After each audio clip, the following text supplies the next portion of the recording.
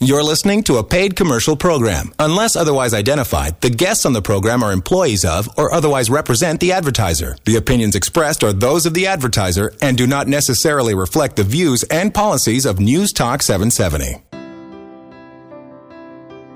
Welcome to the Strong Room on News Talk 770. I thought today we'd look at a case study of a family which is a client of MacMillan Estate Planning to see how MacMillan was able to customize a life plan that fits with the client's needs and wishes. But first, we're into the summer season now, and MacMillan's regular seminar series will resume on Thursday evening, September 28th. But it is business as usual during the summer months at MacMillan Estate Planning. And you can always ask a question and get an answer by calling the office weekdays during business hours at 403-266-6464. Remember, too, you can go online anytime at MacMillanestate.com. Check out the blogs, which are updated regularly for tips and news about life planning.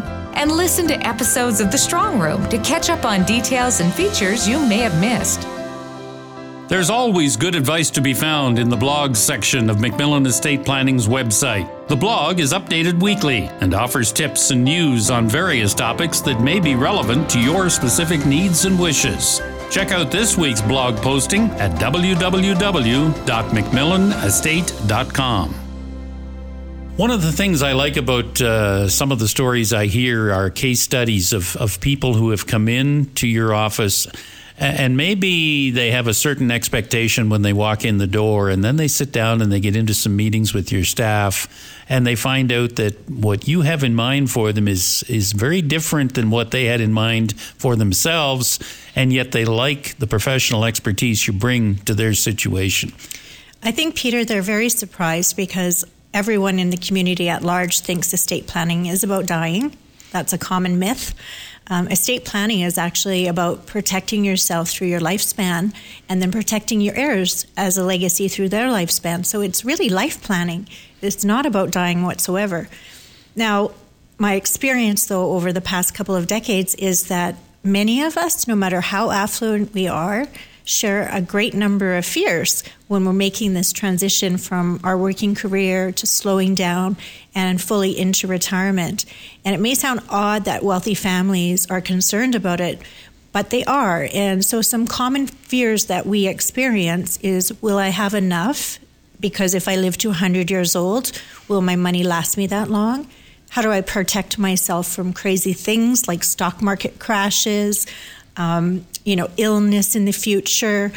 And ultimately, the other kinds of concerns they have is, what if I die prematurely before my spouse and my spouse remarries? So there's a lot of different kinds of concerns that we all share in the community. And so a great case study of this is a file that Norman had the privilege of working on in the last couple of years. And I think it's a great reflection of what MacMillan's work truly is. Norman, give us some background, if you would. Yeah, I think this is a really appropriate case to look at, the estate planning and retirement planning issues that arise from it, because really what we had is we had a doctor. He had been working, throughout his career as a physician. He had a personal corporation that he built up a lot of wealth in. He did a lot of smart things as far as, contributing to RSPs and tax-free savings accounts and things like that. And so he built out the tools for a very good retirement. And it may seem, very easy and straightforward on the surface, but there was, a lot of underlying concerns there that needed to be addressed. Obviously, he had been doing his part to make the contributions to the investments and that sort of thing, but where his money was being managed wasn't necessarily meeting his expectations. There wasn't a lot of growth there. A lot of growth that did get generated was going to fees and things like that, and so there was concerns about the growth and the security of his investments. In addition, there was, of course, tax issues that he maybe wasn't seeing right away, but were things that we were leading him through because, of course, he had built up a lot of wealth in the professional corporation during his years as a physician. He's now in retirement, no longer practicing as a physician, but he still has a corporation with a lot of trapped wealth in it. Issue of taxation, how do we get that out? He's been saving and deferring taxes and pushing things off in this direction, and so he's got very significant RSPs built up as well. Of course, compounding with the corporation, it makes the tax issues that much more difficult. And then on top of it, it was a blended family as well. So, we were looking at a scenario where he had children from a previous relationship. His present wife also had children from a previous relationship. And so we had to look at, structuring their retirement, of course, for their needs, but also looking at, down the road in the legacy side of things to, make sure that we were wanting to match their families and their goals in that regard. Did he have very definite ideas about what he wanted to do, or was he open to listening to you and to the suggestions that you and your staff would provide? It's a really interesting time in your life when you're transitioning into retirement, and people are seeking knowledge. So, our role is obviously, Peter, not to tell people what to do, but to facilitate all the options that they have and share with them the pros and cons of those options. And each of us ourselves, once we have knowledge, we're empowered and we'll select the one that suits our own situation.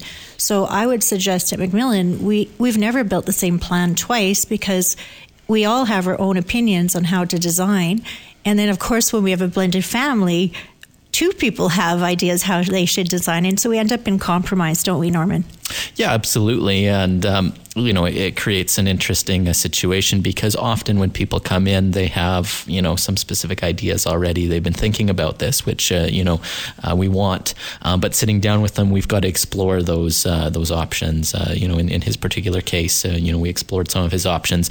Some of them were easy to work through into a smart plan. But others, there was some concerns and cautions, and we had to raise those and see how we could tweak, modify, build the plan a little bit better for him. How long did it take to get a plan that the family was happy with?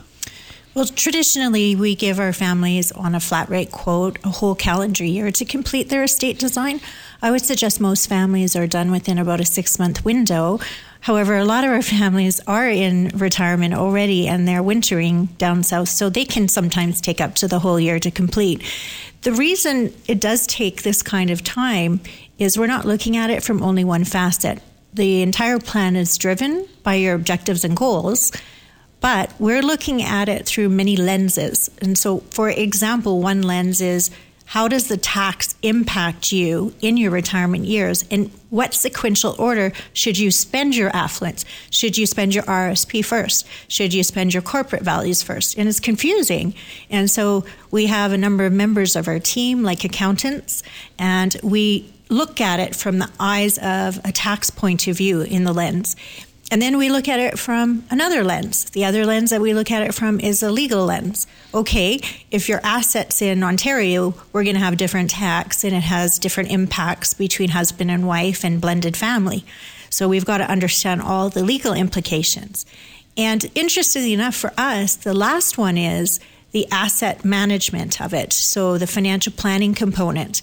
And people say, well, that's really peculiar, but it's really a fundamental, important area in your retirement, because even if you can make a great rate of return on your values, if you don't keep them and you're not efficient with how you use them, you're beating down that rate of return you have received.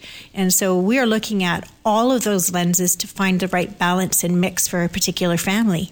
So what you created for this particular family is fluid. It works now. It has some options going forward. If there's an illness, if there's a divorce, if there's a death, if there's any number of changes, the plan can be adjusted to accommodate those, right?